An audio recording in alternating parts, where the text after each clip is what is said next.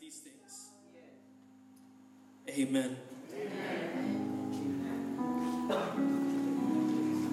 If you all will, please turn to John chapter 8. John chapter 8 for our scripture reading this morning. Once you've found it, if you will, please rise. John chapter 8, we'll be reading verses 1 through 11. It's a very common story that we tell. But Jesus went to the Mount of Olives. At dawn, he appeared again in the temple courts where all the people gathered around him, and he sat down to teach them. And the teachers of the law, the Pharisees, they brought in a woman caught in adultery. They made her stand before the group, and they said to Jesus, "Teacher, this woman was caught in the act of adultery. In the law, Moses has commanded us to stone such a woman. Now what do you say?" They were using this question as a trap in order to have a basis for accusing him. But Jesus, he bent down and he started to write on the ground with his finger. When they kept on questioning him, he straightened up and said to them, "Let any one of you who is without sin be the first to throw a stone at her." And again he stooped down and he wrote on the ground. At this, those who heard began to go away one at a time, the older ones first, until only Jesus was left, with the woman standing still there. Jesus straightened up and asked her, "Woman, where are they? Has no one condemned you?" "No one, sir," she said. "Then neither do I condemn you," Jesus declared.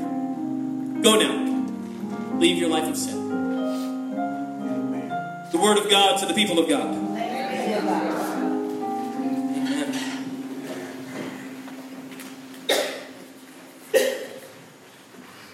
I heard an old story.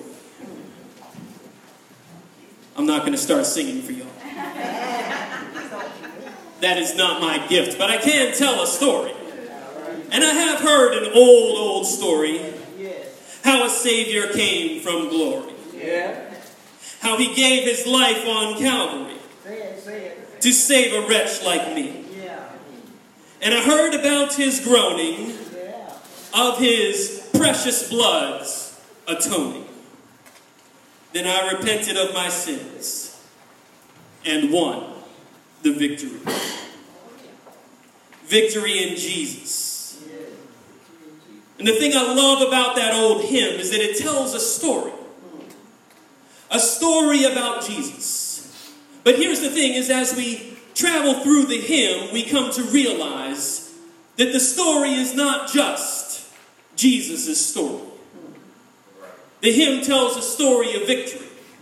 But as we travel through the hymn, we realize it is not just a story of Jesus' victory. Because as we come to understand this story, we come to realize that Jesus' victory is in fact our victory. That Jesus' story becomes our story. There's power in stories, amen? Stories shape who we are. Stories shape our identity. Stories shape how we view the world and how we understand our place in it. Stories don't just entertain us. Stories define us. As many of you know, I love reading stories. I love reading mythology, ancient stories. I like to, we talk a lot about these ancient rabbinic stories in our Wednesday evening Bible study. And almost a year ago, a friend of mine recommended a podcast to me. Does anyone here listen to podcasts? It's called the Myths and Legends podcast. And I'm just going to put a shameless plug in here for it because it is great. It's written by Jason Weiser, and he tells some great stories from around the world. And that's what it is. He tells these ancient stories and talks a little bit about the world that they came from, but also how they shaped the way different cultures view themselves. And there's this story he told that just has stuck with me for a long time. It's a story from West African folklore about a spider named Anansi. Can I tell y'all a story? Yeah. The stories of Anansi, the spider, have really traveled all around the world. And this spider is known for being kind of crafty. Kind of a trickster a little bit, but really he's cunning. He's wise. And there's this famous story about how Anansi travels to the realm of the gods to bring stories back to humanity. Because Anansi, the spider, looks around, he sees people, and he sees that we just don't have any stories to share. We don't have stories that help define us. And so this spider knows that up with the sky god kept a box, a beautiful wooden box, that had some beautiful stories. And so Anansi, the spider, decides to travel up and to speak to the sky god to ask for these stories. And so he spins a web and he uses it to climb up into the heavens. And he speaks with this sky god, Nyame. And he says that he wants to purchase the box of stories to bring them back to earth for all of us. And Nyame just laughs and says, "Oh, little spider, you cannot pay my price. Many people have come to try and purchase these stories, but none have ever been able to pay." And so Anansi says, he says, "I will pay, just name your price." And so Nyame says, "Bring me the one that's called Onini, a python so big that he could swallow a goat. Bring me the one called Osibu, the leopard with sharp teeth. Bring me Moboro, the hornet, whose sting is like red-hot needles. And bring me Moatia, that ill-tempered little fairy that no one can see. Bring me these creatures, and I will give you the box of stories." Now, each of these creatures are remarkably dangerous. They would eat a small spider for a snack. But Anansi agrees. He goes home, he speaks about the task to his wife, and his wife and him sit down over dinner, and they come up with a bit of a plan. And the next morning, Anansi goes walking through the forest with a large palm stick. And he's just muttering to himself, saying, "I know she's wrong. She doesn't know. I know how big he is, but she just doesn't know. She doesn't have enough respect for the python." And as Anansi is walking through the forest, he catches the attention of the python. The python slithers down and says, "Hi there, little spider. Yummy little spider. Why are you mumbling to yourself?" And Anansi says, "Well, look, it's not me, it's my wife. I mean, I tried explaining to her, but does she listen to me? No, I'm just her husband. Why would she listen to me?" And the python says, "What's the problem?"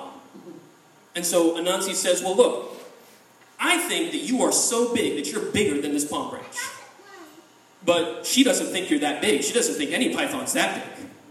And so the python says, "Well, we can settle this real quick. Lay down that palm branch and I'll just lay next to it." And Anansi says, "That's a good idea." Lays down the palm branch, the python lays down, and the python was kind of coiled up. He had a hard time straightening out. But don't worry, the spider had an idea. The spider said, "I know, I'll use some of my web, and I'll just tie your tail to the end of the branch, and then I'll help stretch you out. I'll tie your head to the other end of the branch, and that way we'll prove once and for all that you're longer than this palm branch." And so the python lays down, Anansi ties the tail, ties his head, and the python says, "Yep, you see, I'm bigger than the palm branch." And the spider says, "Yeah, you are. Let's go talk to Nyame, the sky god." And off he goes with the python captured. The next day, Anansi comes and speaks with his wife, and now he has to capture the leopard. And this is going to be a real problem.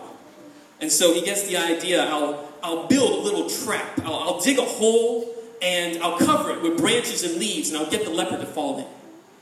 And so he builds the trap, takes him all day. He goes home that night, comes back the next day, and sure enough, he hears someone howling from the bottom of the pit. And he looks down, and there's the leopard. And Anansi says, what are you howling about?" And the leopard says, "Can't you see I've fallen into this pit? Quick, help me out." And Anansi the spider says, I don't know if that's a good idea. I mean, you do eat spiders. And so the leopard says, I'll tell you what, I promise, if you help me out, I will not eat you. Sounds good enough to me.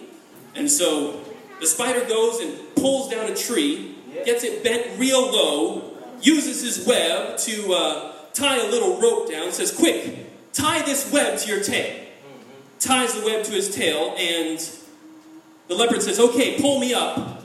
And the spider says, whoops, let's go with the tree, flings the leopard up into the air. The leopard wraps around the tree with all the webs, and boom, he's stuck. The leopard says, quick, help me get down. And the spider says, yeah, but first we should go see Nyame the sky god. Off he goes. The second one is captured. Now what remains, he has to capture the hornet. And so he talks to his wife again. They come up with a plan. He gets like a gourd, hollows out the gourd, fills it with water, and climbs up to the top of the tree. And splashes it on the hornet's nest, splashes it all over himself. It's a great way to get the hornets out of a hornet's nest, but I don't recommend trying this at home, by the way. And sure enough, the hornets come out. They are super angry, and there's that little spider sitting under a leaf. And he's like, wow, it must be raining. You know, I have this gourd over here. You can go stay in it to stay dry. And the hornets are like, oh, well, thank you. They go and fly into the gourd. He takes the leaf, covers it up, spins it up. Boom. The next creature is trapped. Let's go talk to Nyame, the sky god. The last creature that remained was this invisible fairy that's known for having a very bad temper. And so, how do you capture something you can't see? And Anansi gets this idea. He decides he'll create a doll, and he bakes this wonderful dinner. Well, he and his wife bake this wonderful... Well, Anansi's not known for cooking, okay? His wife bakes this wonderful dinner and gives it to him. And he takes it and he sets it out in the middle of the forest, this dinner and this doll. And he spins a web, tying it to the doll. And he goes and hides in a tree. And he waits until all of a sudden he hears a voice asking the doll, that dinner looks fantastic. May I try some? And so using his little web, he pulls on the strings. And sure enough, the doll starts nodding his head. And so, one by one, the little pieces of food start disappearing as this invisible fairy begins eating. And at the end, the fairy says, thank you very much. But the doll doesn't do anything. Anansi just leaves it still. I said, thank you. Aren't you going to reply? Nothing. Well, the fairy was known for having a very bad temper. And suddenly the fairy says, if you're going to be rude, I am going to smack you across the face. And next thing you know, that little doll's face just gets a little slap, but here's the thing. Right before setting up this trap, Anansi covered the doll with a sticky gum. And now, all of a sudden, there's this little invisible hand stuck to the face of the doll. Let go of me, this voice starts shouting. Let go of me, or I'll smack you again. And next thing you know, pop! Now there are two little invisible hands stuck to the doll. I'm warning you to let go of me. Pop, pop. Now there are two little feet stuck to the doll. And Anansi comes down, wraps up the doll with his invisible fairy, and off they go. And the story ends with Nyame, the sky god, laughing and handing Anansi this box, this beautiful box of stories. And Anansi just opens it up and unleashes it upon the world. Stories flowing all throughout humanity. Stories flowing from family to family. And one of the things that I love about this story is not just about how stories come to humanity. The story tells us a lot about the values of this world. These stories come from a world where working smarter is valued over working harder. They come from a world where you don't have to have the sharpest teeth in the forest or the sharpest claws in the world to still be victorious and triumphant over ferocious beasts. It's a powerful story.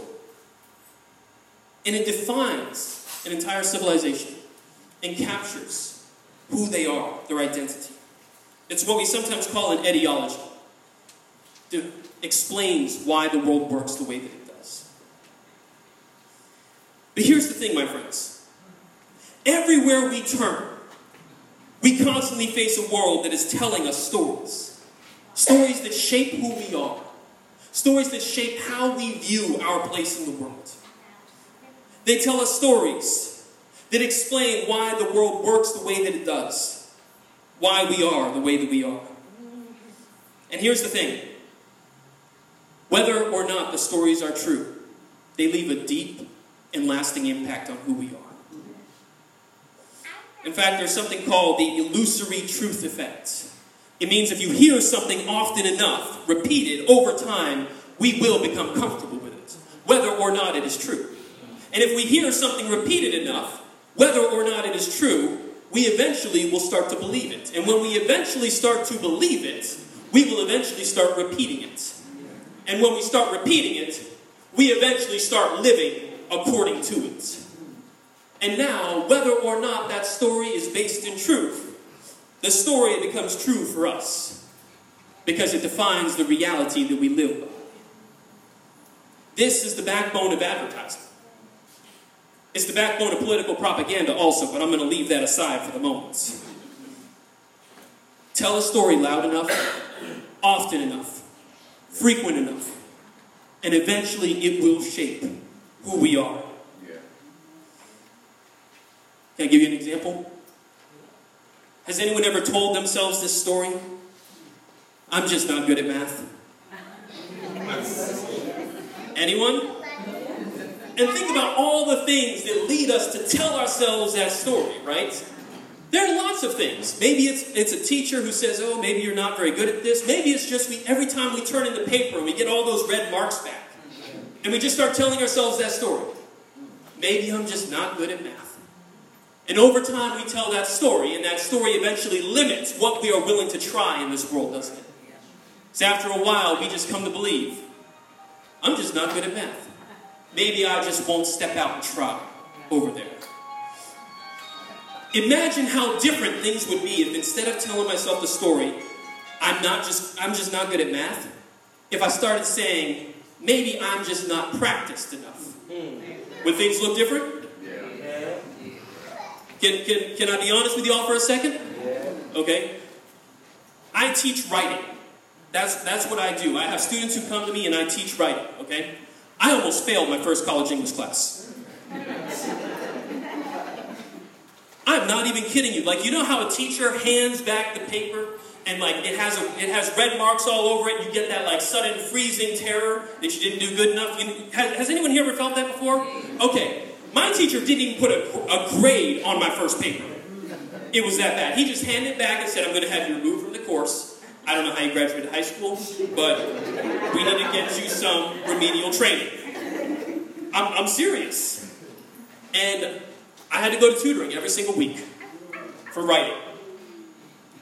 And in tutoring, what I learned is that the story, I'm just not a good speller, I'm just not good at writing, over time transforms into, well, I guess I just haven't practiced. Maybe I could just practice a little bit more. And suddenly it changed the way that I viewed writing. Writing was no longer something forbidden to me. Writing was something that I was capable of. But I had to change the story. It's the backbone of advertising. In advertising, how do you convince someone that they need to purchase your merchandise? You tell them a story. You tell them that story often enough, frequently enough, and loud enough until they believe it. Tell them a story that something is missing from their life. Tell them a story that they're missing some great experience that only your product provides. Car commercials tell us that story all the time, don't they? My goodness, car commercials can make Dallas traffic look exciting. Do you want an adventure? Do you want to go where no roads have gone before? Buy this vehicle. Yes, because I'm going to go off-roading through Cameron Park someday. It doesn't matter how ridiculous the stories are. If I hear it often enough, I start buying in on some level, even if I don't know it. Y'all know what one of my favorite advertising stories is ever? Do you remember in the 90s when they did those gum commercials? And I don't even remember the brand of gum. You remember when, instantly the guy takes a bite of the gum and all of a sudden some random beautiful woman comes up and kisses him? There is a lot we could unpack about that story. But come on, that is so unrealistic. Okay? One, if I'm entirely honest, back in high school, I needed a lot more than chewing gum to get a date. Like, don't get me wrong, I am sure that their chewing gum is fantastic, but it is no match for my social awkwardness. But they tell me the story over and over again. And over time, I become familiar with it, I become comfortable, and I start believing it. And then I start telling it to myself, and it starts shaping who I am. Over time, I find myself wanting that storyline for myself. Because over time, they tell it to me often enough, and I start thinking, wow, maybe I am incomplete. Maybe I am missing out on something. Maybe I do need that product. Maybe I should really go and buy this. And so magazine covers tell me a story. That to be beautiful, I have to look a certain way, wear certain clothes, or have certain kinds of jewelry. And over time, I start to believe it. Our materialistic culture may tell me a story. That to be successful, I have to have a certain amount of money and drive a certain kind of car. And I hear it often enough, and over time, I start to believe it. Our consumeristic society can tell me a story. That to be respected and to be admired, I have to have a certain position, or I have to wear certain kinds of clothes. And over time, I start to believe it. Or the gossipers in life tell me a story about my failures. Tell me a story about my lowest moments. And over time, I start to believe that's all I am. Every time a boss dismisses my concerns as irrelevant, it reinforces a story that my voice just doesn't contribute anything to this world. Every time that a family member dismisses my attempts to communicate honestly and openly, it just reinforces a story that maybe my emotional well-being just isn't worth caring for. Everywhere we turn, the world is constantly telling us a story. They keep telling me a story about who I am. And when I hear those stories enough, I become comfortable with them. And once I'm comfortable with them, I start repeating them to myself. And after I start repeating them, I start believing them. And after I believe them, I start living by them. And it's only a matter of time before I actually start thinking that the clothes will cover my personal insecurities. It's only a matter of time before I start imposing those self-built barriers, limiting what I'm willing to try. Who knows? I start telling myself, I can't go over there and try that. I'm just not good over there because I have a story.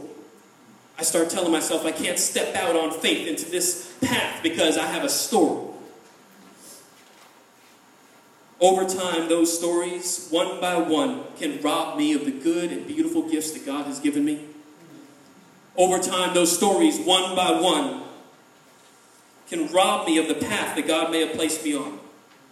One by one, those stories can hand me superficial band-aids when God can be calling me to something so much more. One by one, these lies become a reality as long as I allow them to be the reality that I will live by. And you know what the most convincing stories are? The ones that are built on a selective telling of the truth. The ones that stand on truth, but truth incomplete. Some of the most convincing stories will tell partial truths. We may say selective truths. Like when people tell me a story of my failures. I have more than failures in my life, but when every time I hear the story, it's only my failures, that's a very selective telling of my life, isn't it?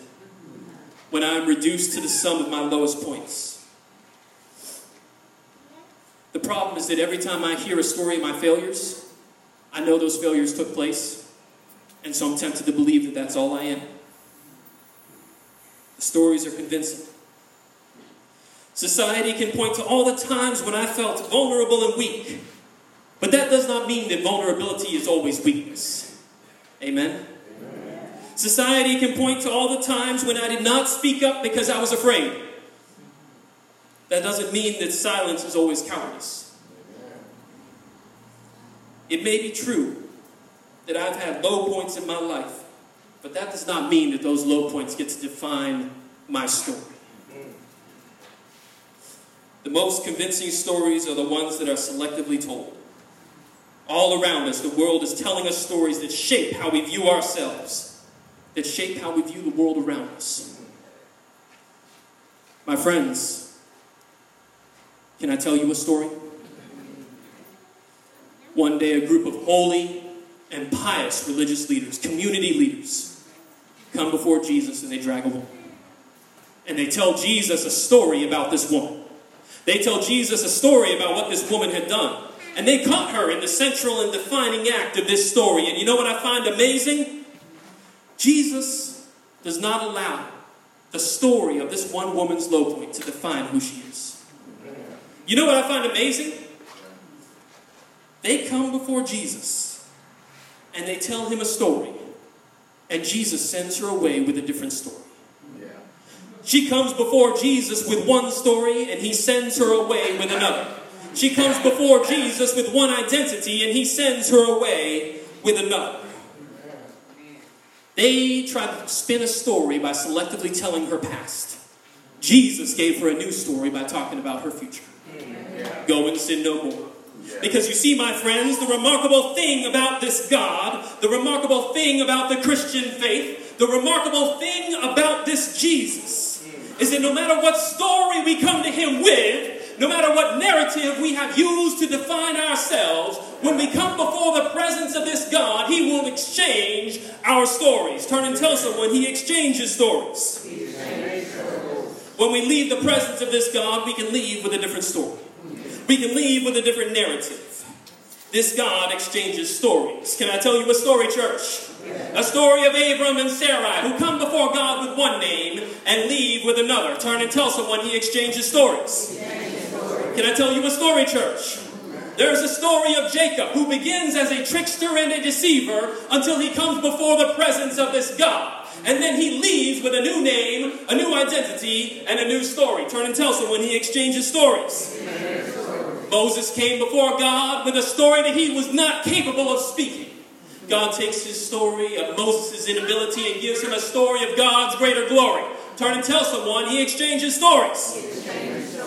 Amos came before God with a story that he was not educated enough to speak powerfully onto the world stage. God takes the story of his inadequacies and hands him a story of God's supremacy. Turn and tell someone, he exchanges stories. Isaiah may have came before God believing that his sinfulness kept him from serving the King of this universe.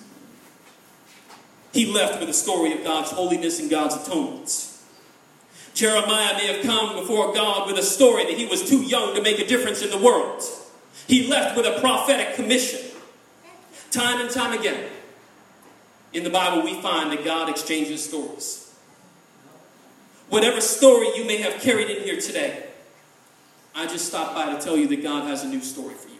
Amen. No matter what story has been defining your identity or limiting your path in this life, I just stopped by to tell you that God has a new story for you.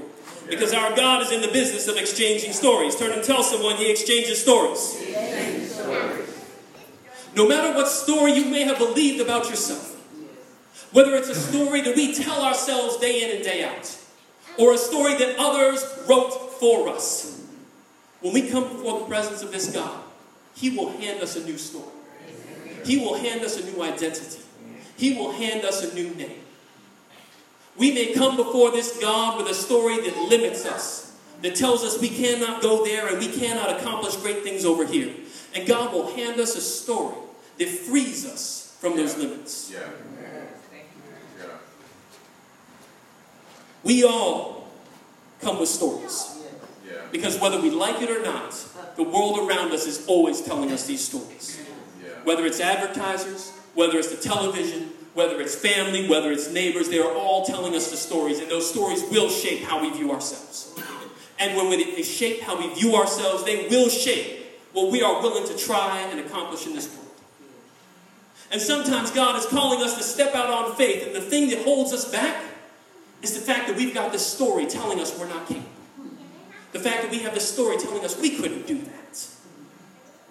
And I just stopped by to tell you this morning, no matter what story you walked in here with, our God exchanges stories. Amen? The doors of the church are open.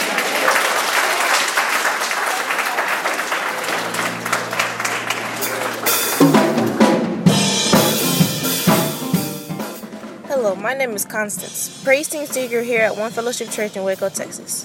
Thank you for listening. You can learn more about our congregation online at onefellowshipumc.org. You can also like us on Facebook in order to stay up to date with the latest events and activities taking place in our community. Please feel free to share this message and others on social media so that more people can hear about what God is doing here at One Fellowship Church. Thank you and God bless.